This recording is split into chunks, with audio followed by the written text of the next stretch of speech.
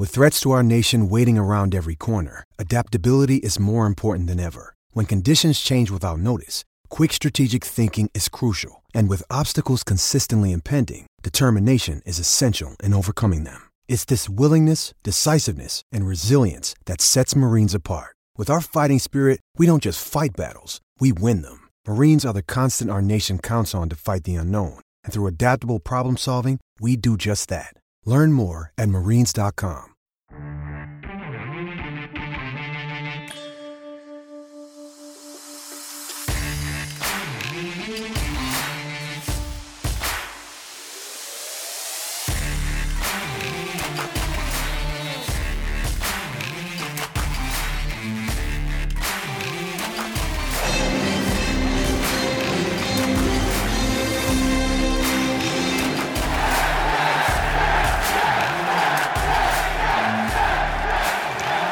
Welcome, everyone, to the Islanders Never Say Die podcast. I'm your host, TJ, and with me again, as always, our NHL analyst and expert, the Grumpy Old Man.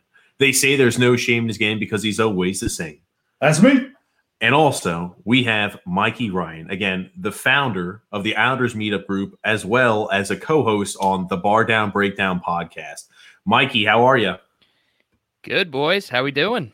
Happy 2-1 start to the season, you know? Things aren't that bad. You're wrong, Mikey. You're wrong. I'm sorry. You must not have watched any of the games. I don't know. I tell you, I'm just going to tell you right now. I drew up. Oh, whoa, stat man over here. I drew up some things. Here's from the Ranger game. I have positives. There's one. And then I have a long list of negatives. And I was prepared for something really bad, so I just went full crazy mode for the Bruins game. And, you know, I really don't prepare much for these podcasts, as everyone knows. But there were just some things I just had to get off my chest today.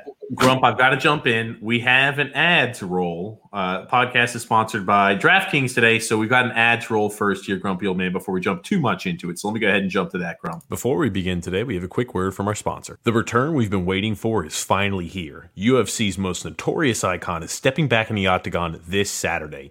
Be sure to check out DraftKings Sportsbook, the official sports betting partner of the UFC, for a shot to turn $1 into $257. That's right. New users can bet $1 on McGregor to win by knockout in the first round, and if he does, you'll be cashing in $257. Bet a little and win a lot. It's that simple. While we're all excited for this weekend's premier UFC bout, let's not forget football's in the midst of their playoffs, so head to the app and check out the great playoff promotions. DraftKings is safe, secure, and reliable, making it easy for you to deposit and withdraw your money at your convenience. Download the top-rated DraftKings Sportsbook app now and use the promo code THPN when you sign up to turn $1 into $257 if McGregor wins by first-round knockout. Place your bet and watch the fist fly this weekend. That's code THPN for new players to get $257 if McGregor wins by first-round knockout. For a limited time only at DraftKings Sportsbook. Must be 21 or older in New Jersey, Indiana, or Pennsylvania only. Restrictions apply. See DraftKings.com/sportsbook for details. If you have gambling problems, call in to 1-800-GAMBLER or in Indiana, 1-800-9-WITH-IT.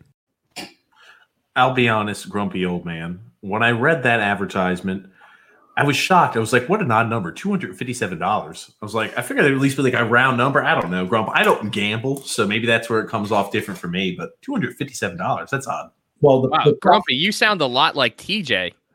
Well, I'll tell you what. I'm going to just say one thing. I have a couple of problems with that promo. Number one, they said the most notorious icon. That's me, first of all. It's not Conor McGregor. Okay, number two. And TJ, I know you did that. How long did it take you to do that? Because, I mean, it actually sounded pretty good, and I know how you normally speak, so I just wondered how long it took you to do that. Well, my comprehension skills and my reading abilities are that of an elementary school child, so it took me probably about the better half of 10 or 12 hours. I'm just kidding, of course. Being facetious, Grumpy. That's right. It was 23, so I understand. Oh, goodness, Grumpy Old Man. Well, Grump, before you dive too much into Islanders hockey, I want to go ahead and give Mikey's got a big guest coming up on the Bar Down Breakdown podcast here for his 100th episode. And again, now, for those who don't know, it's kind of Mikey, I'm going to butcher exactly what your podcast does, but you bring on people who are in alternative punk and alternative rock who are hockey fans, and they talk about their experiences and their growth there and what they like about their particular hockey teams. Is that an okay synopsis, kind of on or off? Nailed it. That's exactly what we do. We're not hockey experts by any means. We're really just fans of the games ourselves, and we don't take notes when we're watching the games like the grumpy old man. We go by the eye test on Bar Down Breakdown, and we're just bringing the fans' perspective, and we're fans of these guests that we have on, and it's just a lot of fun to talk music and hockey with some of our idols. So where is this guy coming on the podcast or not? Is he not coming on my podcast? He's not going to be here tonight, but he'll be on Bar Down Breakdown for episode 100, which will be dropping next week. Okay, episode 100. Here's the thing: as everyone knows, I don't listen to any of the podcasts because my time is valuable, and I this kind of is what it is. So, but I did listen. I think the name of the band is State and Maine. Is that correct? State Champs. State Champs. Oh, I was so close. Actually, there was a movie on a couple of weeks ago. It was called State and Maine. I don't know what made say it. And TJ said, "Hey, listen to this." And actually, I listened to one of the songs, and I was going to have a lot of fun with him. But hey, it's his loss. And everyone else's game. What can I say? Yeah, I wish that he had more time to just hang out all the time, but they're currently recording a new album out in Chicago right now, so his time is pretty limited as well. But we're just super pumped. Like when we started Bar Down Breakdown, that was kind of a bucket list guest for us. So the fact that the planets kind of have aligned and he was available, as we're getting ready to do our 100th episode, it was just like, wow, this is happening. So we're pumped. And I know it might not be the old school punk that you're used to, the grumpy old man, but it is, it's what they would say, popping off, or what was the word that you guys, it slaps. Yes, that was it. State Champs slaps. Well, as everyone knows, music stopped being made like in the mid 1980s. So, everything else has paled in comparison. But I did listen to State Champs. I did listen to a couple of songs, and I have to say I enjoyed it, and I was going to have some fun. Maybe I'll jump on your podcast just to have more fun. But, I'd love to have you, because I was telling TJ, if you and Tom are on the same episode of any podcast, the negativity is going to be through the roof, and no one would want to be an Islander fan ever again. No, listen to me. It's funny. I was watching the Bruins game the other night, and we're going to get into the Ranger debacle, and we're going to break down some of the, what I noticed, certainly the last two games. But you know what? You're watching that game, and that you have to be an Islander fan, you have to be diehard. It's not like somebody wakes up and says, "Hey, let's go bandwagon on the New York Islanders." No, because we're not fun to watch. We're not exciting. You have to absolutely love the Islanders to be a fan of the Islanders. It's not like, okay, we've managed to kind of neuter Matt Barzal as much as we can, and everything else we try to do. But we're just not an exciting product. You have to really love the Islanders. I even watched something. I DVR'd something from last year. I watched Fort Never Lose, where some of my legendary pals were on there. And you know what? I was getting the goosebumps. The grumpy old man was getting the goosebumps hearing Bobby Nystrom talk, seeing the magical goal that won the Stanley Cup. And, I'm getting goosebumps right now just thinking about it. But, hey, that's why there's no bandwagon fans for the Islanders. Absolutely not. Now, do you know what the hashtag that we use for Isles meetups is? I don't. I know you don't. Do you know, TJ? So it kind of goes with what Grump is saying. It's hashtag only diehards, because you are only a diehard New York Islander fan. There's no bandwagon or fair weather Islander fans, because why would you be? You could be a Ranger fan. You could be a Devil fan. You could be literally a fan of any other team. But, if you're going to Islander games and wearing blue and orange, you are a diehard fan. Absolutely. Absolutely, TJ. Grumpy old man. That word gets more use on this podcast than I'm sure in anybody else's dialect, Grumpy. Absolutely. I have a question. I have a quick question. And honestly, I don't even know the answer. Have the Islanders ever signed a high-profile free agent ever? I mean, who's the highest profile free agent we ever signed? Was it Andrew Ladd? I don't know. So you're meaning not through trade or not like at a trade deadline? Yes, just like a free agent signing. Would it go back to like Yashin and Pekka? I see. I was kind of young in 2001, so I can't remember if there was a trade that brought him here. Both of those were trades. So, they were both trades. So I'll go with no. I'll go with absolutely no. I mean, hey, think about it, right? You go into the off season. I mean, as an Islander fan, for how long? I mean, gosh, you've been only a fan since 2000. The biggest thing in the off season was the draft. But it's no, my fandom goes back before 2000. But I'm saying like that's when I was old enough to really understand the game and like understand what free agency was and all of that. Like I was a fan since I was a little tot playing pickup hockey with Rich Kahn. Like that's how long it goes back. But I'm saying, when I really understood the game of hockey, I could pinpoint it to that 2001 season. Grumpy old man, speaking of the early 2000s, that shirt, the only reason I'm going to pick on you, what Super Bowl is that shirt from, Grumpy old man? Well, that's from Super Bowl 34. I worked that Super Bowl. I was a statistician for that Super Bowl, working for the NFL in Atlanta. So 20 years ago, Grumpy, is that correct? 21 this year. I think it'll be 21 this year, actually. Grumpy you got a problem with it? You got a problem with that? I know, like, you use I guess we can call it vintage clothing because they're all like 20 plus years old, everything you wear on the podcast. But, it speaks to testament. I guess they make things better back then, too. I don't know, Grumpy. But you're wearing all the old stuff. I just want to see some old retro Islander stuff, Grump. Well, I could have wore and let me tell you something. I was thinking about wearing the fisherman jersey today. If we had lost to Boston, I was going to wear the fisherman jersey today if we had two bad performances in a row, just so people could remember what it was like when that logo was. Why do you say it like a bad thing? Everyone be like, wow, Grumpy finally looks like he got some fashion. I mean, hey, everything comes back in style. I mean, that's all I got to say. If you keep it long enough, it's going to come back in style. But I mean, I'll tell you, I loved working the Super Bowl. It was great. We stayed at the Players Hotel. I mean, I met so many legendary football players. It was great. I got to say, it was fantastic. Well, Grump, I was about to say, you wear the fisherman's jersey and everybody jumps on you saying they hate it or they love it. And you just thrive off of that anyway, Grumpy old man. I'm a divining rod on this podcast. It doesn't matter to me. Love me, hate me. Just tune in to the Grumpy Old Man. We got a comment already from Scott saying Bailey's on the COVID list. Who takes his place?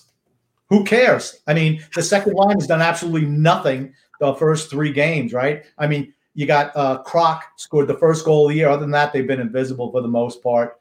And just for anyone listening today, captain average is now back to average after that shoddy performance the last two games. So no longer is he captain average. He's now average Anders. Correct. I got to feel like we beat Boston for the first time since 2013, and you're still just dogging on the Isles. Okay, but think about it. Boston hasn't scored an even strength goal this season. Well, an even strength 5-on-5 goal. I think they did score one in overtime. It was 3-on-3 play, even strength technically, but a 5-on-5, no, I don't think they have, Grump. I think they won in shootout against the Devils. Okay. Yeah, I was about to say, Boston's been struggling mightily, and man, I don't know if you all heard the NHL was making some type of new technology in the puck, and I guess some coaches were complaining that it seemed like the puck wasn't going as fast or whatever. So maybe Boston will just say, if they start scoring goals now, because they did say that they're going back to the original pucks. So you're probably going to hear those mass holes up in Boston whine and complain. The reason why we weren't scoring goals 5-on-5 was because of the pucks. No, it's because you're a one-line team and Pastrnak isn't playing right now. That's why you're not scoring goals. I thought was it actually in the pucks, Grumpy? I thought it had something to do with the technology. They were trying to reinstitute that same old song and and dance to make it easy for Americans to follow the game of hockey, where it follows that little glowing line, follows the puck. I think that was the original intention, wasn't it, Grump? Or am I wrong? I don't know, but that didn't work. That's not something. But think about Same Old Song and Dance. That was an old Aerosmith song. So we can make Mikey feel like he's part of this podcast by bringing up some music. Aerosmith was an older group. Probably a lot of people know about it. Not my cup of tea, but it's all good. You can bust out your nice flow and your long locks and listen to some hair metal if you'd like. Hey, let me tell you something. I saw that video. Some of those guys look like a couple of hippies up there anyway. So. Oh my gosh. Yeah, unfortunate, obviously, Josh Bailey being out, though, grumpy old man. I know in jest you talk about no worries, we can just replace. I'll tell you one thing, grumpy old man. Continue, TJ. I'm sorry. I was about to say, he had that absolutely beautiful pass to Jean-Gabriel Pageau against the Boston Bruins just recently, that last game. I mean, that was a beautiful opportunity for that breakaway chance. And I was like, anytime Josh Bailey does something well or he doesn't do well, you will get the dividing factor. The anti or pro Josh Bailey crowd will say, that's an elite pass. Look at this elite player. If, he disappears off the stat sheets for 10 games, this is why he's not elite. I'll tell you one thing, Grumpy and Mikey, he's a player that you either love or hate. I hate him.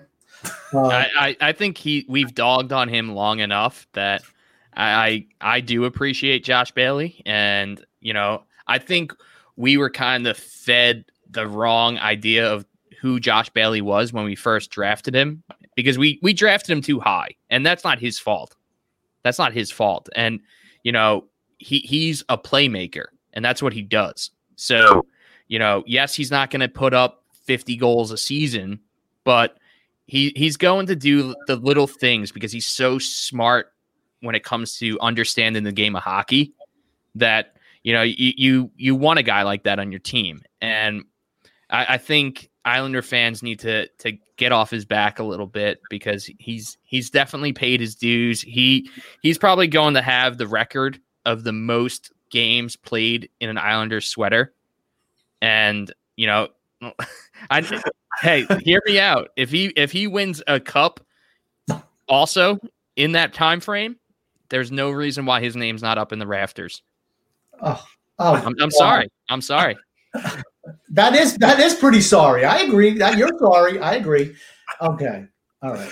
I had to wait, Grumpy, because I'm like, as Mikey's formulating this response, I'm thinking about all these little one-line zingers where you'd be like, oh, there's other players who were drafted too early. Simon Holmstrom. My mind has been trained to yours, grumpy old man, where I can think about all your insults because they always are consistent. And I'm just anticipating this response. That's all. Well, they're all, but here's the thing: they're not inaccurate. I mean, I make those cracks, but they're always correct. All right, and you're right. Josh Bailey was drafted too high, and he has a lot of hockey sense. He does, and I do want him on the team, but not as a member of the playing squad. I wouldn't mind him being a coach in the back, something like that. That's probably where we do his best work anyway. And he'll probably be there too. And I'll tell you what: there is absolutely no way that he should have his number retired just for showing up every night and getting ridiculous contracts year after year after year. I'm just to me, if you have to get your number retired, you have to do something more than just show up. That's just me. I'll tell you, Grump. I mean, hell, who's to say he can't have a few more seasons and string together 50-point performances again? I know for your point, Grumpy, you don't think he should. He doesn't, and his name will never ring like Bossy, Nystrom, etc. It's just not going to ring like those names, grumpy old man. I understand that. But for a team that has been starving for someone that wants to be here, like someone that wants to be on the team.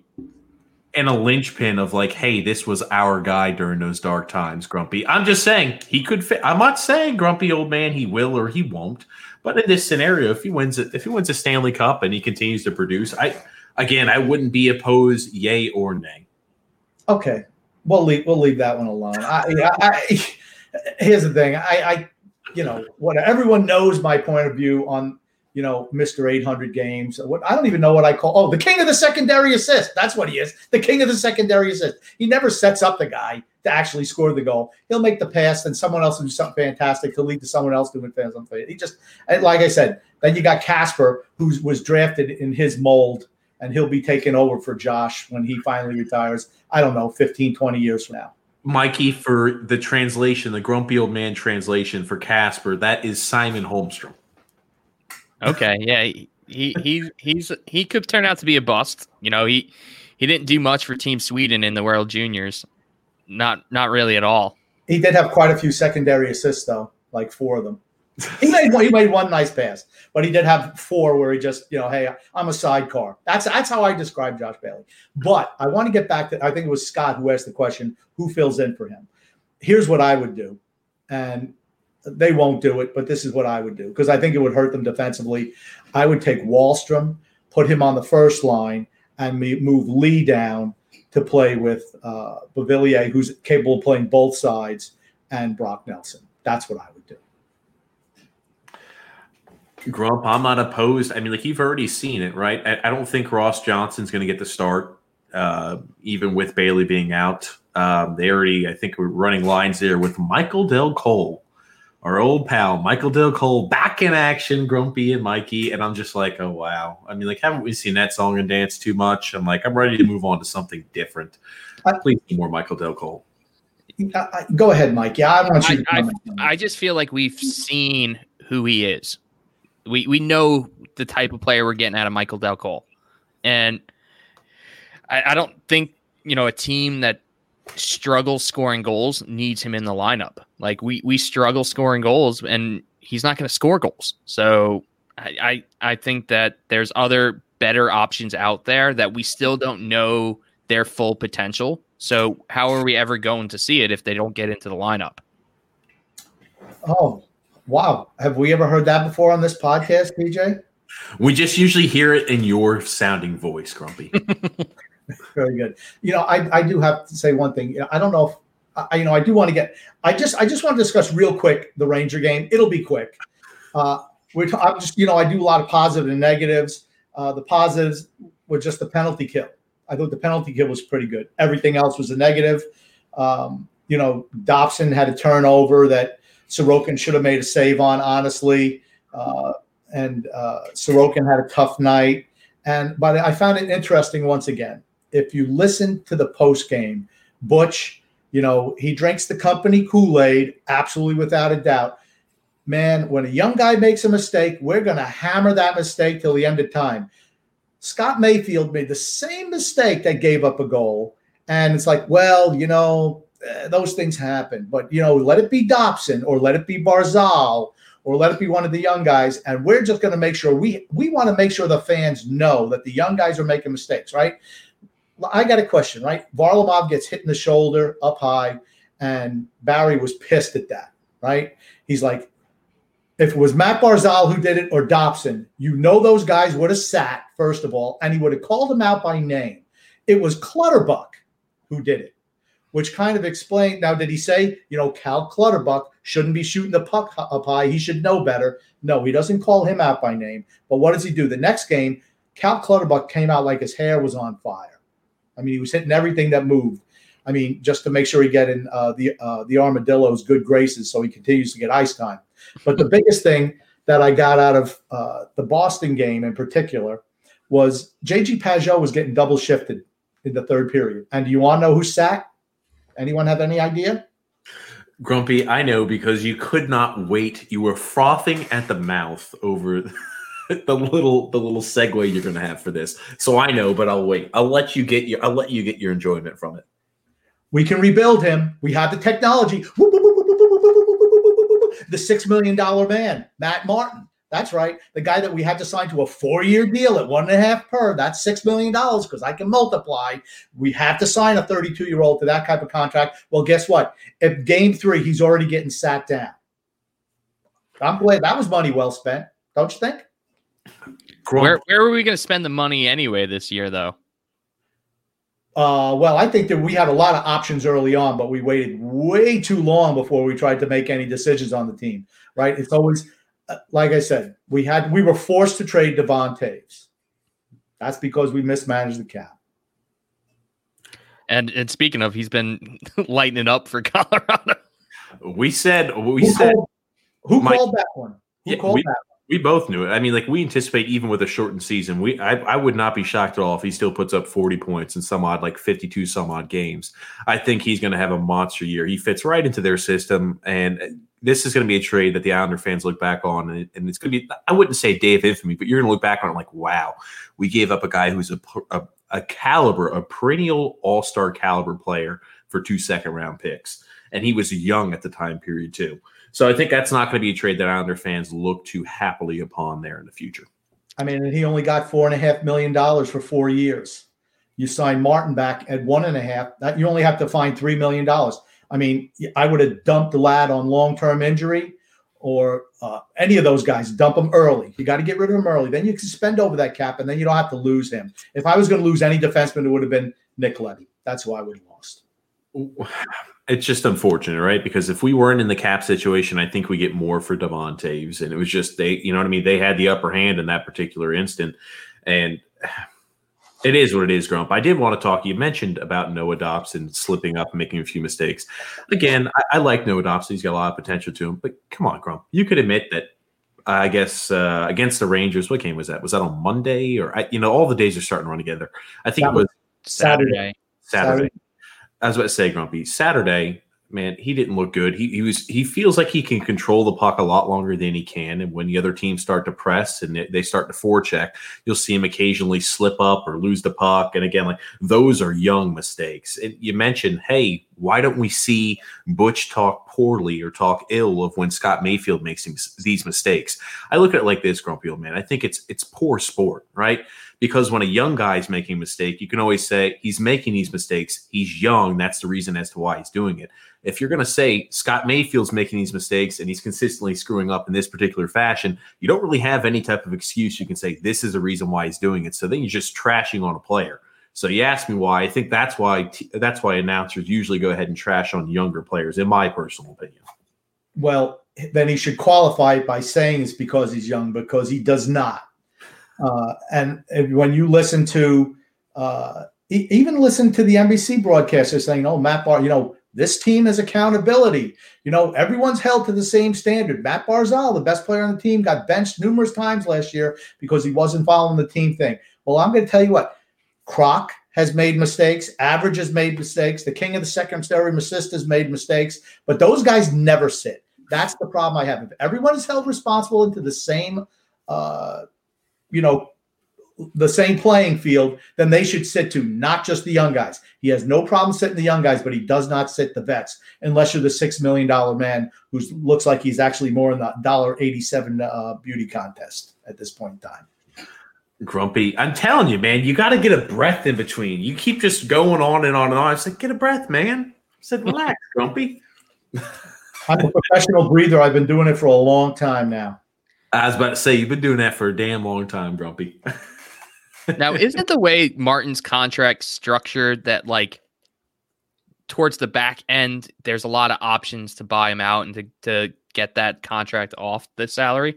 So you can buy, I think it's the first 2 years, it's kind of front loaded, but the last two, if you were to go ahead and buy out the last two, or even to throw them in Bridgeport, you only have to pay, I think it's like $300,000 or maybe $250,000. It was definitely structured to where the cap hit, if you were to cut them out in the first 2 years, would have been more significant. And the back two, it's not as important. So you do have that flexibility to get rid of them if that is the case. All I know is he's making too much money for what he provides. I'm not, Grumpy, you're not going to see me argue against that. I think he had a great playoffs and he turned that into an unbelievable contract for himself. Congrats to him. Not a great signing by the Islanders, in my personal opinion. Yeah. Well, maybe we're going to bring Leo Komarov back up to play with, on the second unit. Maybe that's who's going to replace Josh Bailey tomorrow. He's got 2 more years left on his ridiculously long-term, overexpensive deal. That was a bust from the minute it signed. Well, you got to think that we got, the Seattle expansion draft this summer, that we can get rid of one of those terrible, terrible contracts. It depends on who we protect, right? I mean, honestly, who are you going to protect? I mean, I wouldn't protect anyone who's over the age of 30 does not get protected as far as I'm concerned. Not one player. Yeah, I was about I'm to down with say. that. I've even seen people throwing out the idea of, hey, maybe you throw. I mean, this is all pre the beginning of this season. Maybe you put Varlamov in that particular category because he makes $5 million. He might be a backup goaltender. I will tell you, it's a little deflating towards everybody's expectation of Sorokin. I don't know. I guess we all had thought he would come in and light the world on fire. Was not the case immediately. You could tell he was thrown in that situation. Kind of looked like a little timid. Out there on the ice, and long term, I think to myself, again, I still think he's going to be a good goalie, but how is he going to perform there in the big moments? How is he going to perform there when? And again, I know he played well in the KHL at the highest level there. He won plenty of playoffs, etc.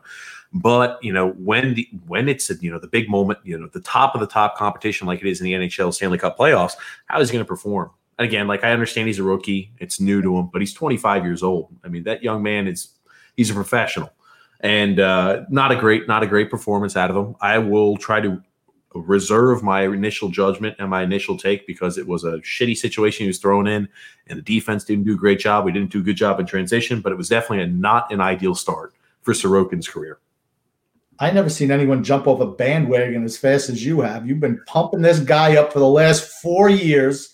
Sorokin, the white whale. One game where he got put into where he was not supposed to start, he gets rushed in, and you're already bailing on the guy.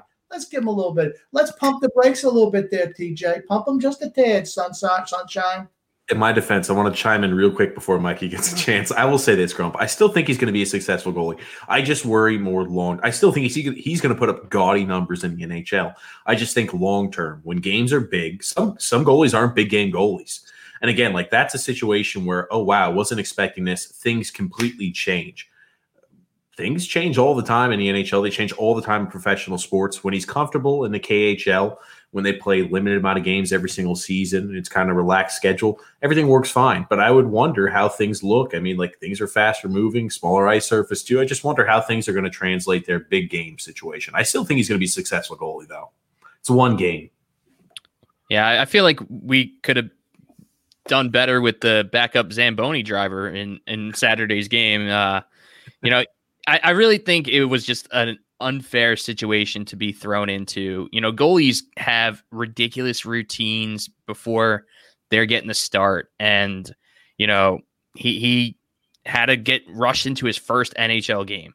And that's not easy to do. So I'm not ready to even really put any judgment on that performance because the whole team played like crap. So I think we have to get, 10, 13 starts under his belt before we can really see what kind of goalie he is. One thing I always think to myself as well is the Islanders are a team that plays that bend, don't break style. And last year we struggled at times, and when we went on that losing streak, it's because on those high potential scoring opportunities that other teams had, they were converting more than they were missing. And Varlamov wasn't making the saves at that time period. He had an outstanding playoffs, albeit. But in the same token, when our goalies don't stand on their heads when it's required for them to, it's easy for games to get out of hand. And, a team goes up 2 goals on us. You have to say, I'm not feeling too confident that the high-powered Islanders offense is going to hang up, 2 or 3 goals in order to win the game. And that's why, again, like that year, 2 years ago, when Robin Lehner stood on his head, I mean, he came up with all the big saves exactly when they're needed. And that's what I think myself also, right? I mean, like, is Sorokin going to be a guy who's kind of come up with the big saves when needed? Again, these are all things I'm starting to think about. I was huge on a Sorokin is the white whale. I still think he is. But these are things I'm watching for, Grumpy, is all. Yeah, I understand. I mean, like I said, I'm not jumping. And here's the thing. Varlamov is not going to be exposed in the expansion draft. We can protect one goalie, and he's the only goalie we have that we can protect. I mean, it's not like we're going to protect Corey Schneider. So we will protect Varlamov. My concern is if you're going to protect a bunch of forwards and 3 defensemen, who are your 3 defensemen are going to be, right? It's got to be Pelech, Pulak, and then you have a choice between Leddy and Mayfield. And I'm going to tell you again, Mayfield's a guy I would definitely protect. $1.45 million for another 2 or 3 years. as opposed to Letty, who makes 5.5 and is at 30 years old. And as far as I'm concerned, his game has slipped. It doesn't bring, and we have a lot of young guys coming up. It would be a godsend for us if the Kraken would take him off of our hands, honestly. I mean, even Josh Bailey, right? Or Anders Lee. You look at those contracts. I'm thinking long-term, right? When I'm thinking about getting those big long-term contracts off the books so we could do something and get some younger players with some offensive acumen going forward. That's what this team needs, honestly, to take it to the next level. If you're happy just, qualifying for the playoffs and getting beaten in the first round or maybe the second round, if that's your goal, well, the conference finals. Okay, that was last year. Okay, don't think that's going to repeat every year. I'm just giving you a hard time, Grump. All right, don't do that because you're just poking the bear right there. Oh gosh, I'll tell you, we've got a lot of comments, and I've not been doing a great job because I've just been letting everything flow so smoothly, Grumpy. Now, this is one from earlier on in the podcast. Why haven't we seen Wahlstrom yet? By Brian. Well, like I said, I think against the Devils, that's because the Devils are woeful. I mean, they're bad. They haven't looked too bad so far this year, though. Yeah, but I'll tell you what, they can't finish. I watched the 2 games against Boston, and Boston didn't impress me either. I'm going to say their defense was much better against us, and it could be because our talent isn't that great. But I thought their defense was much better against us than it was against the Devils. I mean, the Devils just skating in, but they just couldn't get a shot off. I'm like, my gosh, it was frustrating to be a Devils fan. If you're a Devils fan, that's got to be tough to watch. But that's a guy that I would play. I'd play him against the Devils. I'd put him on the first line to see what he can do with Barzal, honestly, and then move Lee down to the second line and slide Beauvillier over to the right wing. That's what I would try. I wouldn't play Michael Del Cole. I don't understand that. What has Ross Johnston done to lose playing time? And here's the thing. Don't take out Bellows. Bellows has really looked good in the first 3 games this year. Didn't they already move him down to the taxi squad? I think they moved. It's so tough to keep up with. I thought they moved him taxi squad as well. So again, Grump, I have no idea what Barry's going to roll out there. And I think with Bailey getting sick there with COVID, I think that completely could just alter everything they're doing right now. I'm not really sure. I'm sure tomorrow pregame we're going to see exactly what's going on. I don't expect too many changes from what we see pregame though, Grumpy. Okay, so Bellows has been moved down to the practice to the taxi squad. I believe so. I think you're right there. I think I did see that also, Mikey. But again, Grumpy, I don't understand that. I don't. What did he do to get demoted? I thought he looked good. I mean, even in the game they lost to the Rangers, at least he was out there throwing the body. I don't understand some of the things they do. I just don't. Oh goodness, Grumpy. Yeah, I'll tell you, it's going to be interesting to see. I just don't want to see Komarov back there on the ice in the same old cast and crew. That's the biggest portion, right? And you gotta have to have this season to understand what you have there and those young guys too. You're right. We have a lot of holes, and I think we do have comments as well. The power play again. I'm really hoping all the time that maybe we have the power play fixed, but in the same token, Grumpy and Mikey, it just seems like the power play always seems to be an issue. Penalty kill has been outstanding so far this year. Power play, same old issue. Mikey, I really don't have an answer for it. It's been the same problem since, JT days. It's been a problem for the longest time. And I think it comes down to, we lack goal scorers. And you were hoping that Anders' shooting percentage would go up. And, he had the 2 goals opening night, but then, the power play struggles continued, and he wasn't burying those dirty goals, as they like to say. And, we need that out of him because he's definitely not going to burn you on a breakaway because he's slower than molasses. So I think we just need him up front and bury those really just dirty, ugly goals. He had a point blank shot against Boston and misses the net. I mean, it's like, but hey, in Islander country, that's good enough to get you a 7 year, $7 million per extension at the age of 29. That's, hey, paying that guy till he's 36. He's Andrew Ladd 2.0. That's the direction that contract is going.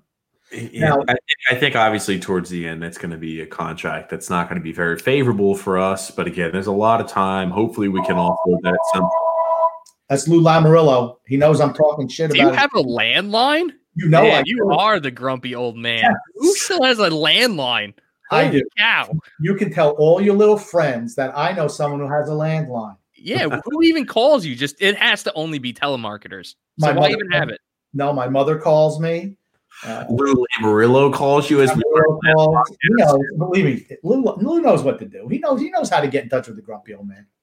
But here's what I've seen on the power play. I see particularly when Dobson's out there, it seems to be a little bit more crisp with a little bit more pace. When Letty's at the point and playing with Josh Bailey, it's like they're both playing with themselves, one in the corner, one at the top. They just pass it back and forth. Defenses slack off on them because they won't shoot the puck. And until we have a shoot first mentality, and we did in the first game of the year, we had that shoot first mentality. I was really excited. Then we kind of went back to just, hey, let's just, play the circle jerk with the puck, Bailey to Letty to Bailey to Letty to Bailey, and nobody does anything. And finally, you get a shot with you get Anders there in the slot, and he misses a wide open chance. I mean, it's just frustrating, and it is, like I've said, just a lack of talent. Until you get more high-end offensive talent, you're just going to struggle to score on the power play. We just don't have that talent. We just don't. And that's why I'd like to see Oliver Wahlstrom get in there just to see what he could bring to the operation and the power plays. That's what I want to see. The shoot first mentality and put the puck towards the net in some capacity needs. I thought they did a good job game one. We were 2 for 8. And again, it's early yet, right? Just like when we came out gangbusters the first game of the season, I remember talking to you on the podcast, Grump. I'm like, we need to taper expectations. I know we had an unbelievable first game. We looked dominant, but Grumpy, I had a feeling we're going to still play the same exact bend don't break style where it looks like we are hemorrhaging chances to the opposing team and we're just barely sticking in there, and we catch them on a counter-strike opportunity or they fall asleep for a second and we're able to capitalize. And sure enough, it looks like that is still going to be the way the Islanders play. That style's not changing. Yeah, I mean, I'm glad that we beat Boston, but really we outplayed that game for the most part. We just don't put a whole lot of shots towards the net. I mean, we had 39 shot attempts for 17 shots on goal, and Boston had 63 shot attempts for 31 shots on goal. You got to shoot the puck. You can't score if you don't shoot. I don't know. And you're right. We need to get guys down low. More guys like J.G. Pageau, right? I mean, he's not the biggest guy, but he's not afraid to mix it up down low. He gets lower than, I'm going to tell you, than Captain Average does. He gets right in there next to that goalie. That was a dirty goal he scored. And we need more guys like that. Everyone knows I'm a big fan of the greatest number 44 in New York sports history since Reggie Jackson. Everyone knows that. And I was so nice to see him get extra ice time and get that game-winning goal, because really that's a game that we didn't deserve. I thought Tuukka Rask didn't really do anything fantastic against us. He usually owns us. So it was great to see him get beat. And Varley had a good game too. Varlamov's been outstanding all season long. I mean, he's off to a great start. That's always nice to see. It's reassuring. Well, you can't do any better than 2 straight shutouts. Right? Yeah. I'll tell you, I mean, I had my reservation. I don't know about you, Mikey. I had my reservations going into this season. I didn't know what exactly the split was going to look like. Again, I felt happy with the 50-50 split. I think Varlamov has looked great. I think it's going to take more time than I originally had anticipated to make sure we can work Sorokin. And I don't know what my original expectation was. I thought more at the end of the season Sorokin was going to be the guy. I still think that's a possibility, but I think it's going to be a slow integration. That's for certain. That's all I've got to say about that. But Varlamov looks excellent. I'm fine, riding Varley as long as we can and get Sorokin mixed in to just kind of get him comfortable to the game. Because think about it, if the tables are flipped and Sorokin just has a killer season this year, we're gonna have to pay him too big money next year. So, might as well kind of get him in a little bit, mix him in here and there, see what we got with him, and then pay him, a fair salary rather than what he's asking for. Now, I got a response there for that, Grump. Hold on real quick there before we jump in. Tommy also says here, Tommy Baffy says, don't worry about the taxi squad moves. They can change those from hour to hour. And that's what I was about to say. And that's what we noticed there prior. Remember, Bellows was originally on the taxi squad to start the season, and he wasn't. So those taxi squad moves are pretty free-flowing. I'm sorry. Continue, though, with your comments about Sorokin there, Grumpy. Yeah, I was what you'd love to see is see Sorokin develop where he's good enough to take over the number one spot by the end of the year. That said, best goalie should play.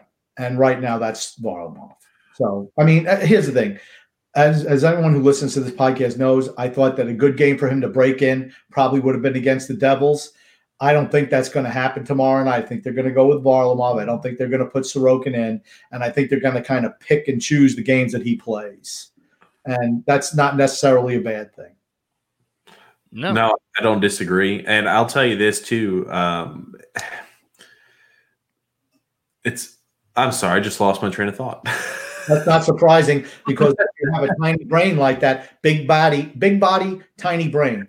See, I'm normal sized body, but a superior brain. So, I know you don't understand that. You have stalled long enough, Grumpy, for me to regain my train of thought. You did exactly what I needed you to do. That being said, I've always said this over the offseason. In an ideal scenario, you would always want Sorokin to get paid more than Varlamov. And the reason I came up with that thought process is that means Sorokin has done so damn well that there's no doubt in anybody's mind that he is the true number one guy. And again, like if that's the case, that means you had a pretty damn good goalie tandem this season, and you will in the future. But no matter how it plays out, I think, again, I'm trying not to judge him too much over one game where he's just thrown to the wolves. But there's things I'm looking for here in the future for his play. I have a question. What is a woof? It's called wolves. Woofs. I told you I had a reading comprehension of an elementary school student there, Grumpy. I told you that at the beginning of the podcast. You should know that. Come on now. Okay. It's because you're a football player, and we all know they have limited intelligence. I mean, think about it. You're banging your head into somebody else's head all day long. I mean, how smart is that? I mean, maybe you could be a boxer. And, that's the next thing, right? Yeah, but I think just changing subjects, I think they're going to find a fine line because, they don't obviously want to wear out Varlamov for certain. I do understand that. I want to switch gears a little bit, Mikey. I want to talk a little bit about now it's Derek from State Champs, correct? That's correct. Now, I was trying to do a little research beforehand. Now, what does Derek do? What part of the band does he play? He's the vocalist. He's the lead singer. He also plays guitar in some songs as well, but he is mostly the vocalist and lead singer. Okay, gotcha. I was wondering about Grumpy. I'm sorry to let you chime in here. Yeah, I like I said, I listened to his song Secrets, and I thought it was pretty good, actually. I was like, oh, I'm pleasantly surprised. And I was really hoping I'd get a chance to chit-chat with him, but his loss. No, we're not having him on the podcast. Well, it's funny because I even mentioned TJ's like, does he like the Islanders? And because he doesn't like the Islanders, who's he like? He's a Dallas Stars fan, and that's the biggest question I'm going to have for him because he grew up in Albany, New York. So the fact that he is a Dallas Stars fan is kind of out there. But Derek also played hockey, and I'm assuming since Mike Modano was on the team, like, a lot of kids that played USA hockey in the 90s, their favorite player was Mike Modano. So I'm thinking that there has to be a connection. Other than that, I have no idea why he would be a Stars fan. And as everyone knows, Mike Modano had a very, very a cameo role in The Mighty Ducks, the first movie. He sure did. I was about to say he comes on there. Yeah, it's right before they went on the ice or something like that. It's all coming back to me here, Grumpy. And Mike Modano was a great player, a really great player. If he played in a hockey market, or even a big media market, I think, you'd be talking about him. I mean, Steve Yzerman. I mean, everyone knows Steve Yzerman, but I mean, Mike Modano was right up there skill-wise. American-born player too. I mean, good for him. I think he's in the Hall of Fame, is he not? I believe he is. Yes, I think. I don't know. I don't even know who's in the Hall of Fame. I'm just like, whatever. I was a few votes. Circumstance. I'm sorry. I was a few votes short this year of getting in. I was about to say, Grumpy, you're going to have to put together a hell of a season this year if you want to go ahead and catch yourself in the Hall of Fame. Yeah, I will say this. Now it makes sense why you were asking all these weird questions to me before we jumped on the podcast. Grumpy Old Man was like, is he an Islander fan? He better be an Islander fan, otherwise he's going to regret it. I'm like, why the hell does it matter if he's an Islander fan or not? I didn't know you thought, okay, that makes more sense. No, Derek from State Champs is not going off the podcast. Now it's all making sense to me. Right. I mean, if you're I like to see that. I'm going to put him in contact with Grumpy Old Man and let Grumpy Old Man have his way with them. Oh man, like I said, you're coming on an Islander podcast, man. You better be here's the thing. If you don't want to get attacked by the Grumpy Old Man, you better be an Islander fan. Even if you are an Islander fan, the chances you getting attacked are pretty high. I'm going to chime in here. Tommy also says here, and stop with the Dobson bashing. I don't think we bashed Dobson.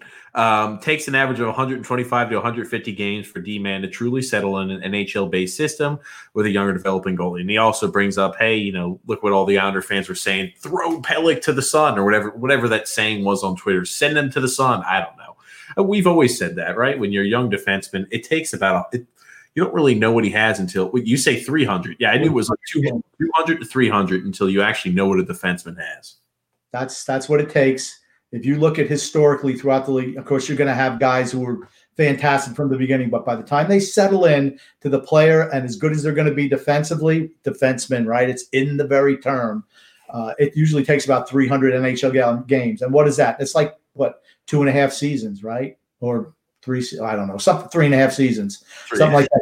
But think about it. You don't come in as a number one defenseman, right? You come in usually as a bottom pair defenseman and you work your way up. It takes a while. Unless you're Keandre Miller, then you get thrust right into a top 2 role.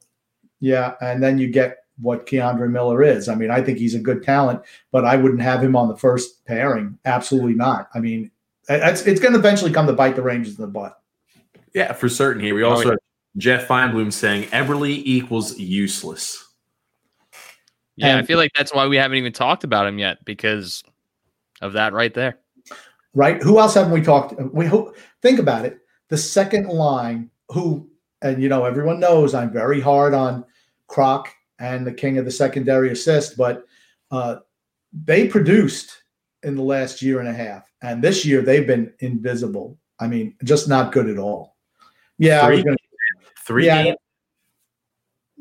Yeah, okay, whatever. But they haven't been good. The one you think you could always depend on them is to create, at least have some offensive zone play. They have not this year. The only line that's had done anything offensively and even gotten in the zone has been Matt Barzal and his little trailers. Matty and the Jags. Matty and the Jags. I'll tell you, Grump, you always have. Did anyone notice in the Boston game how they played against our team? Matt Barzal got the puck. 2 or 3 guys went right at him.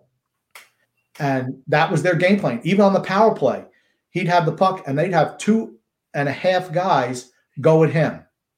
Where then these other guys need to move to get open, but they just kind of stand around. I mean, it's a shame. I mean, I hate to see him waste his talent on this team. We need a sniper. We need somebody to work with that man. I don't have the suicide hotline prevention number for you right now, Grumpy Old Man, but I will grab that for you at the end of this podcast. Thank you. Hey, he at least made Tony DeAngelo look stupid in game 1. Speaking of the devil, I'm glad you used that right as a segue. And Tommy also says here the Rangers have basically told DeAngelo they're done with him already. Not good. Yeah, I was about to say, I mean, he had that highlight reel goal against DeAngelo, and he got sent right to the taxi squad, and looks like his time there with the Rangers, his fun in the sun might be coming to an end there with the Rangers. Hey, things you love to see. Think about it. Their defense is not good. They're really not. Notwithstanding our second game that we played, I was stunned. We came out so flat in that second game, honestly. But their defense score is not good. Here's a question I have for you guys. Have you been noticing, and this is a trend I think I'm picking up on, and maybe I'm preemptive about it. It seems like in all these game scenarios where, let's say, the Islanders hypothetically play the Rangers one game and the game after they play the Rangers, but there's time in between. It always seems like whoever wins the first game is almost predestined to lose the second game. I've been noticing that back and forth. I mean, it happened with Colorado earlier on in the season. I just feel like this is going to be a trend this year, or at least it's something I'm looking out for. And if you hear like hockey pundits talking about this months from now, just know that I was the first one to come up with this cockamamie idea. And I think that might be a trend this year. Well, that's good because, when the hockey pundits do call me, I'm going to make sure that I bring up that it was your cockamamie idea. Are you going to use the landline? They all call me on the landline. They know. You have a better connection with the landline. Everybody knows that. Darren Drager calling the grumpy old man to get all the inside scoops of what's going on towards trade deadline. Hey, me and DD, man, we're tight. We also got here another comment there from Tommy saying, I'd personally move Lee with Bailey and Nelson, and the second line I'd play with Barzal, Beauvillier, and Wahlstrom. Grumpy old man, we've always said this from the beginning, right? It's better to have a line of Lee, Bailey, and Nelson and to have Barzal, Beauvillier, and we always threw Eberle in at the time period, but hell, even Wahlstrom, that would not be a bad despite that we haven't seen too much of his play, that would not be a bad combo. Right. I mean, I'm not opposed to that. But is Eberle going to play on your third line? Maybe he gels. Maybe he gels with Pageau. And if that's the case, fantastic. I don't think you can play Wahlstrom on the third line because what's the one thing he brings to the table is offense, right? If you're going to shackle him on the third line, I mean, I just don't think it's conducive to getting the best out of him right now. I just don't. I'd love to see him play with Barzal and be, as the trigger guy. I'd love that. And Beauvillier has always played well with Barzal. I would not mind at all seeing those two lines. Yeah, Mikey, what are you weighing in here? I don't know. I feel like, why go after Pageau then if we're going to just let him rot on the third line that he's currently on? Yes, Bellows is the young name. We want to see what Bellows has. But, throwing him on a line with Ross Johnston isn't really doing much for Pageau. So I think there has to be some kind of shifting and moving around, but I don't like Pageau being on a line with Johnston and Bellows. I will say this much. When they originally traded for Pageau, I was very critical. That's the most couth way I can say it. I was very critical of the move. And I was like, why are we going to be paying a third line center $5 million a year? And then I was like, okay, he does just about everything. And it's unfortunate, again, like I think we somewhat do, to your point, shackle him a little bit with the line mates of a Bellows, Santa Johnston. And that's why we need to find consistent partners that he can actually build some chemistry with, because these are two guys where it's like, I couldn't imagine him playing, or he hasn't been with the Islanders very long. But even if that's the case, you don't want to have it where it's a revolving door of who's playing on the third line as his wingers. Yeah, and I feel like that was half of Josh Bailey's problem when we first, had Bailey in the lineup, on a consistent basis. Is he was always it was a revolving door, and there was always different lines. And I think they need to, like you said, get a nice solid wings for him to just get used to and gel with, because right now, like you said, it's just going to be a revolving door with those two. Right. And you look at the chemistry, right? And that's chemistry is so important in hockey, particularly the way the lines play up one another. That's why I like Lee with Bailey, even though he's out right now, and Nelson. I mean, I thought they've always played the best together, just like when JT was centering for Anders Lee. I thought they worked well together because their pace was the same. They all played the same style game, which I thought was really good for that. I mean, you need to find better wingers for Pageau. I 100% agree, because what does it do, right? It makes your lineup deeper. It makes your scoring deeper. I mean, I'd love to see we know Beauvillier plays well with him also. They've been, they've been friends for a while too. They know each other, being French Canadian. And I wouldn't even mind Eberle and Beauvillier playing with Pageau. I mean, that would, as a third line, that's a really good third line. And, but you still need a couple of guys on the first line. And that's the issue. We need two, as far as I'm concerned, two first-line wingers to go with Barzal. We don't have any. Two first-line wingers. Grumpy old man. Seriously, do we have any who you would consider elite wingers on our team? I don't think so. But I also think like a lot of because I talk to fans from, that are fans of every single team in the NHL, and they're always saying the same thing. Like, oh, if we just had like first line wingers, we'd win the Stanley Cup. So I feel like that's just a hot ticket item that a lot of fan bases are looking for. It's like every single NFL team saying, yeah, if we only had Tom Brady as our quarterback, or hey, if we had, Adrian Peterson in his prime as his running back. I mean, like, yeah, okay. But I think it's a valid point. I mean, there's only so many elite level wingers to go around. Right. But I mean, okay, do we even have what you would consider, okay, if you don't want to go elite, second tier wingers? I mean, yes. Okay, I don't think so. I think we have a bunch of third liners. I don't think we certainly don't have any first line wingers. And I mean, who are you going to say? You're going to say maybe Anders Lee? Maybe? That's it. That's it.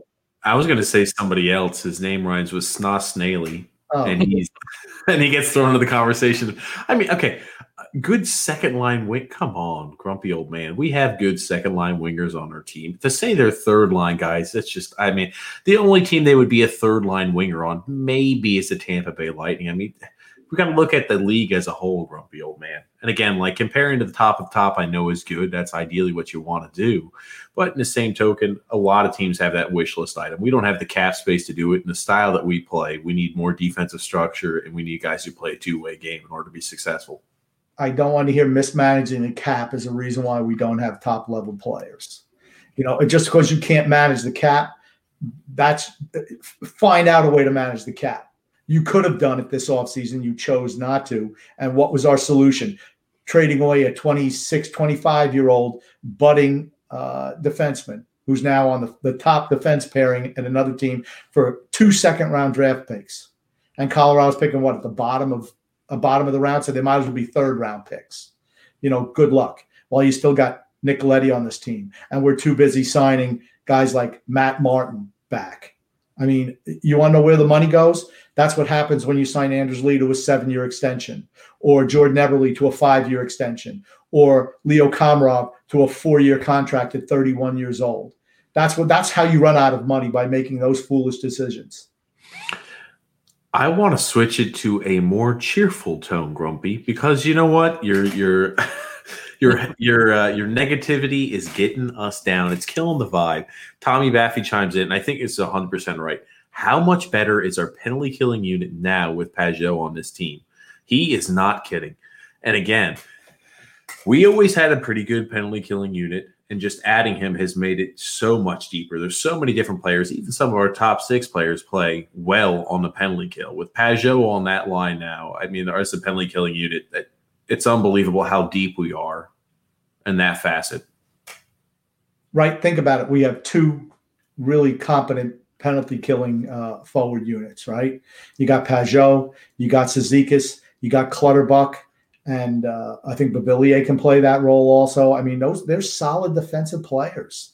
I mean, like I said, I've always liked J.G. Pageau. I was totally in favor of that deal. Maybe not the money that they paid him if you're going to be a third-line guy, but we tend to overpay all of our bottom 6 guys. We don't want to pay anybody who's a top 6 guy, but, well, yeah. We don't want to pay anybody who has top 6 talent, shall I say. But we certainly want to pay our bottom-line guys over market value. Casey Cizikas' contract is up after this year, isn't it? Would you sign him back? Would you sign him back? No, not. He's so injury prone that I think you got to part ways with him there. But then you got to think, why did we sign Martin for that long extension if they weren't going to keep that fourth line together? They wanted to give him the Golden Parachute Award because he's been a loyal soldier. Lou's been overpaying him for years, hasn't he? He overpaid him in Toronto, too. That being said, though, grumpy old man and Mikey, I'll tell you, I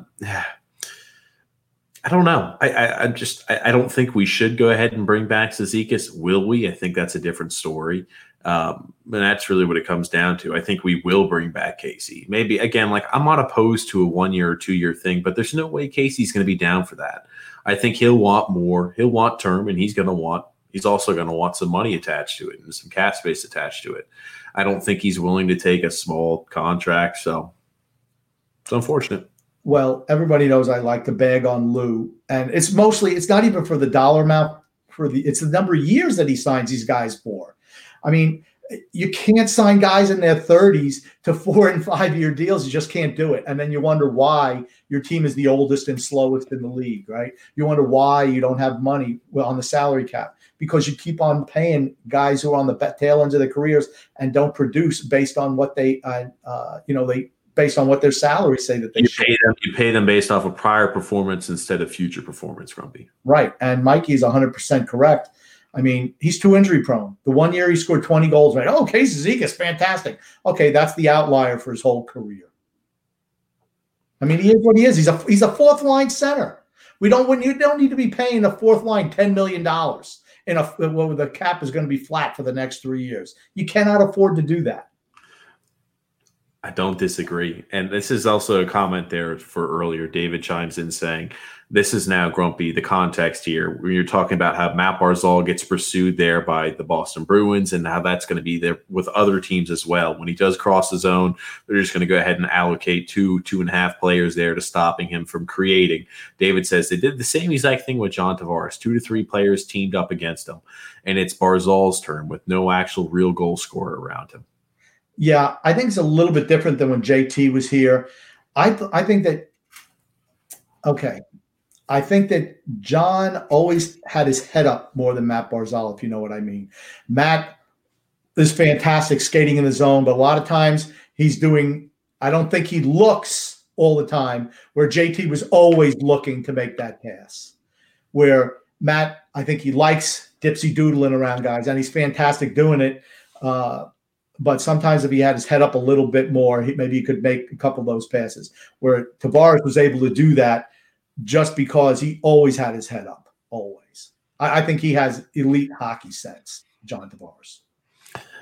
Now chiming in here, talking about Casey, I just want to get to that. Casey's so valuable and healthy, but health is the issue. 100% right there, Jeff. And we got a whole bunch of them kind of sort of similar, except Scott's. Lou's going to sign Casey for 6 years, $56 million, JK. Well, what do coaches say, right? What's the best availability? I mean, you have to be out there every night. If you can't, you're not helping your team, and there's no reason to keep a guy that can't stay on the ice. Tommy chimes in also saying, Casey, 3 years, $7.5 million, or bye-bye. Still, why 3 years? Why do you feel you need to go 3 years for a guy who's going to be 29 years old? I think this is like one of the unfortunate things is, right, you hope a guy like that would take a hometown discount, and start his career with the Islanders and his career with the Islanders. But again, it's not, hometown discounts are more a thing in the past, I believe. Unless like your team is, hey, we're extreme competitors there for winning Stanley Cups. We love playing here. You very rarely, I feel like, get guys who are willing to take hometown discounts. I mean, Matt Martin sure as hell didn't take one. And I just think that's something that's more fleeting in professional sports today. I just want to say, think about it, right? He felt that he needed to pay Matt Martin 4 years, $1.5 million per. Why? I don't know. Like there was a market for fourth line grinders in a flat cap era. And you look at Zdeno Chara signed 1 year, $795,000 a year. Or Andy Green, 1 year, vet minimum $700,000. Who is more important to your team? Andy Green or Matt Martin? It's Andy Green, because Matt Martin's already sitting on the bench after 3 games. It's just things like that. Just because he's a fan favorite and the women love him, and they do. The New York Islander women fans absolutely love Matt Martin.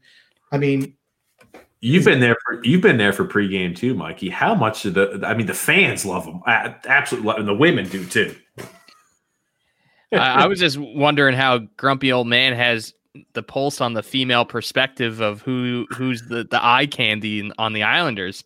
Because I'm a chick magnet myself. That's why. He was noticing all the eyes were gravitating away from him towards Matt Martin. Is that what it is, Grump? Matt Martin and Johnny Boychuk. They're the women, man. They're looking at the Grumpy Old Man. They're like, "Woo, Grumpy, you are the man, baby." And then a bigger name. It's not like they're not doing it for Josh Bailey. I'm going to tell you that much. Or Adam Pelech. No, but Matt Martin comes around and Johnny Boychuk. Oh man, they just love them. I don't know. Lane Lambert. They love Lane Lambert too. Have you seen Josh Bailey's wife? He's not doing too bad. Because look, hey, you know what? I'm not going to say that all women are gold diggers, but I'm just going to say professional athletes tend to have really good-looking wives. That's all I'm going to say. Stop. I don't know. I think Josh Bailey does all right for himself. Grumpy, and we got a comment also here from Hornbill Music saying, I love Zeke to death, but I completely agree again. Yep. It's going to be interesting to see what happens when that does come around, though, Grumpy. It's got to be – you hope it's going to be on a friendly deal, and especially with the cap staying flat there for an additional 2 years after this, you hope it's going to be on a team-friendly deal. Yeah, I like I said, I wouldn't have signed Matt Martin back. Cal Clutterbuck is probably on his last legs.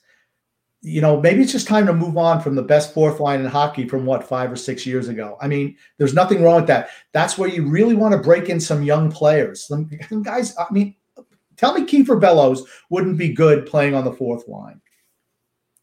I mean, just to get his feet wet. And I just want to see some of the young guys play. That's all. I don't like him on the fourth line. Then, like, why even have him on the team? Like, that's not why we drafted Kiefer Bellows. But it's not like we ever have a chance to move anybody up. We have all those. Our top 2 lines are locked into long-term deals. All the vets, guys who I just consider Jags. They're signed to long-term deals. Where are they going? I mean, they're not dropping them down. What happens if we use like Cizikas kind of like we used Zenon Konopka a few years ago, like as the face-off specialist, PK specialist, kind of like a Swiss Army knife that you kind of just plugged in where you needed them. I feel like isn't that what Pajot does for us now, though? Yeah, but I feel like that would definitely utilize Cizikas to, you know, get him more involved and maybe see if he can put a few more away. I don't know. Is Cizikas going to fight 50 times a year? That's the biggest question. I need to know if he's going to bring the fighting numbers like Konopka did. No, just kidding. I never thought we'd have a Konopka reference on this podcast. He's one of those I had forgotten about. Oh, I was a big Konopka fan. I know that we're looking to get off pretty soon, but I have to bring up AJ Malesko's hair. I gave it a 1 out of 10 on the last broadcast. Like I said, I don't know who combs her hair, but someone should tell her before she puts the headset on and gets on television, flatten it. Let me tell you something. Even I fixed my hair before this podcast. You fixed your hair before the podcast? Well, yeah. As much as I have, I fixed it. Oh, goodness. I didn't even notice, Grump. I'm sorry. Oh, really? Pay attention. Watch AJ's hair. Matter of fact, if DJ gets your text number, I'll shoot you the text of her hair from the last on television. I'm like, it's your text number, Mikey, not your landline number. Your text number, not the landline one. I'll have to pass that along, Grumpy. This will make you happy, though, Grumpy. Brian says, I love this guy. I know he's talking about you, grumpy old man. I crush Lou all day, too. Lou's a bad post-lockout GM, still stuck in 1999. Oh, goodness. I know that's music to the grumpy old man's ears. Just like Grumpy's sweater right there, stuck in 1999, right? Oh, God almighty. It was me, Grump. First of all, it was year 2000, not 1999. I am in this century. Thank you. It's not a bad one, man. I'll tell you what. There you go. It's official. That's official Super Bowl sweatshirt right there. I'm sorry. Right. There's so many comments that are good. Now, Mikey, you're dipping out here, Mikey. I know. Yeah, I know. I appreciate just listening to your Islanders banter and love what you guys are doing. Love that we got a good Islanders podcast on the Hockey Podcast Network. Gotta love that. So yeah, I'll let you guys go at it. And if you're interested in music and hockey, definitely tune in to episode 100. We got a special guest. We got a bunch of contests leading up to that episode. So make sure you follow us on our social media. And if you need me, you could call Grumpy's landline and he could get you in touch with me. Absolutely. And all kidding aside, Mikey's podcast is really good. I really recommend everybody give it a listen to, especially the 100th anniversary. I mean, that's great. I don't even know how many we've done, honestly. Yeah, you guys got to be getting close too, right? I don't know. I mean, I don't even know how to count to 100. So I was about to say, yeah, Mikey always runs. He always has the cool promos like that too for the gear and everything. So yeah, definitely the Bar Down Breakdown podcast. I'm looking forward to listening to it. Derek from State Champs, Grumpy Old Man. I'm glad you didn't take any jabs. I'm glad we didn't bring Derek on, Grumpy, so you can berate him about his lack of support for the Islanders. I would have been very, very nice and cordial to him, but I would have got my shots in for certain. Yeah, and I can let your listeners in on some other secrets. We just recorded last night with Nate from the band Judah and the Lion, platinum artist, and they're more of like a folk rock band, and it was an awesome conversation. So also check that one out when it comes out. Just look at Grumpy's face. It tells you how much he knows about these. So I had Mikey kind of fill me in beforehand, so I did some research as well. But yeah, Grumpy, you could just tell by his face, like, doesn't know what's going on. Led Zeppelin, hey, that's my band. Hey, they got a platinum song, and that's more than I got. I was not criticized. I just don't know who they are. That's all. But like I said, I mean, anybody. I don't know anyone in modern music. No one. Adele, I've heard of Adele. Whitney Houston, she's dead. I know that. Prince, he's dead. Everybody I know is dead. Well, what does that say then? Hopefully you're not. You better be watching what you eat and taking a few walks around the block then. And let me tell you something. I'm just going to stop doing illicit drugs. I mean, I think that's what whacked them all out pretty much, wasn't it? Propanol. Aren't they all taking propanol pretty much? Maybe not Whitney Houston, but Michael Jackson and Prince certainly were. Grumpy. Yeah, don't do drugs. That'll be my sign off. That's right. Grumpy Old Man says, don't do drugs. Don't do drugs. Mikey signs off with don't do drugs. Thanks so much again, Mikey, for joining, and I appreciate it as always. Creator there of the Islanders meetup groups, as well as the co-host there on the Bar Down Breakdown podcast. Thank you, Mikey. All right. Peace out, guys. Thanks. All righty, Grumpy Old Man. We have a few comments here I wanted to get to before we wrap things up today here. Tommy saying, I think Clutterbuck retires at the end of the season. Just my prediction. Yeah, again, this is not the first time I've heard this. And I have, again, like people who do know people inside the Islanders organization said, I mean, they told us information about the hand well before anything like that was released there to the public, and they didn't know if he was going to come back originally before that either, that time period, Grumpy Old Man. So, yeah, I wouldn't be shocked at all if Clutterbuck does retire at the end of this season. I mean, don't have feeling in your fingers, man. That's got to be one. That's got to be a tough one. Yeah, 3 fingers. And you're right. They didn't know if he was even going to come back this year. I mean, that would help with some salary cap issues, to be honest with you.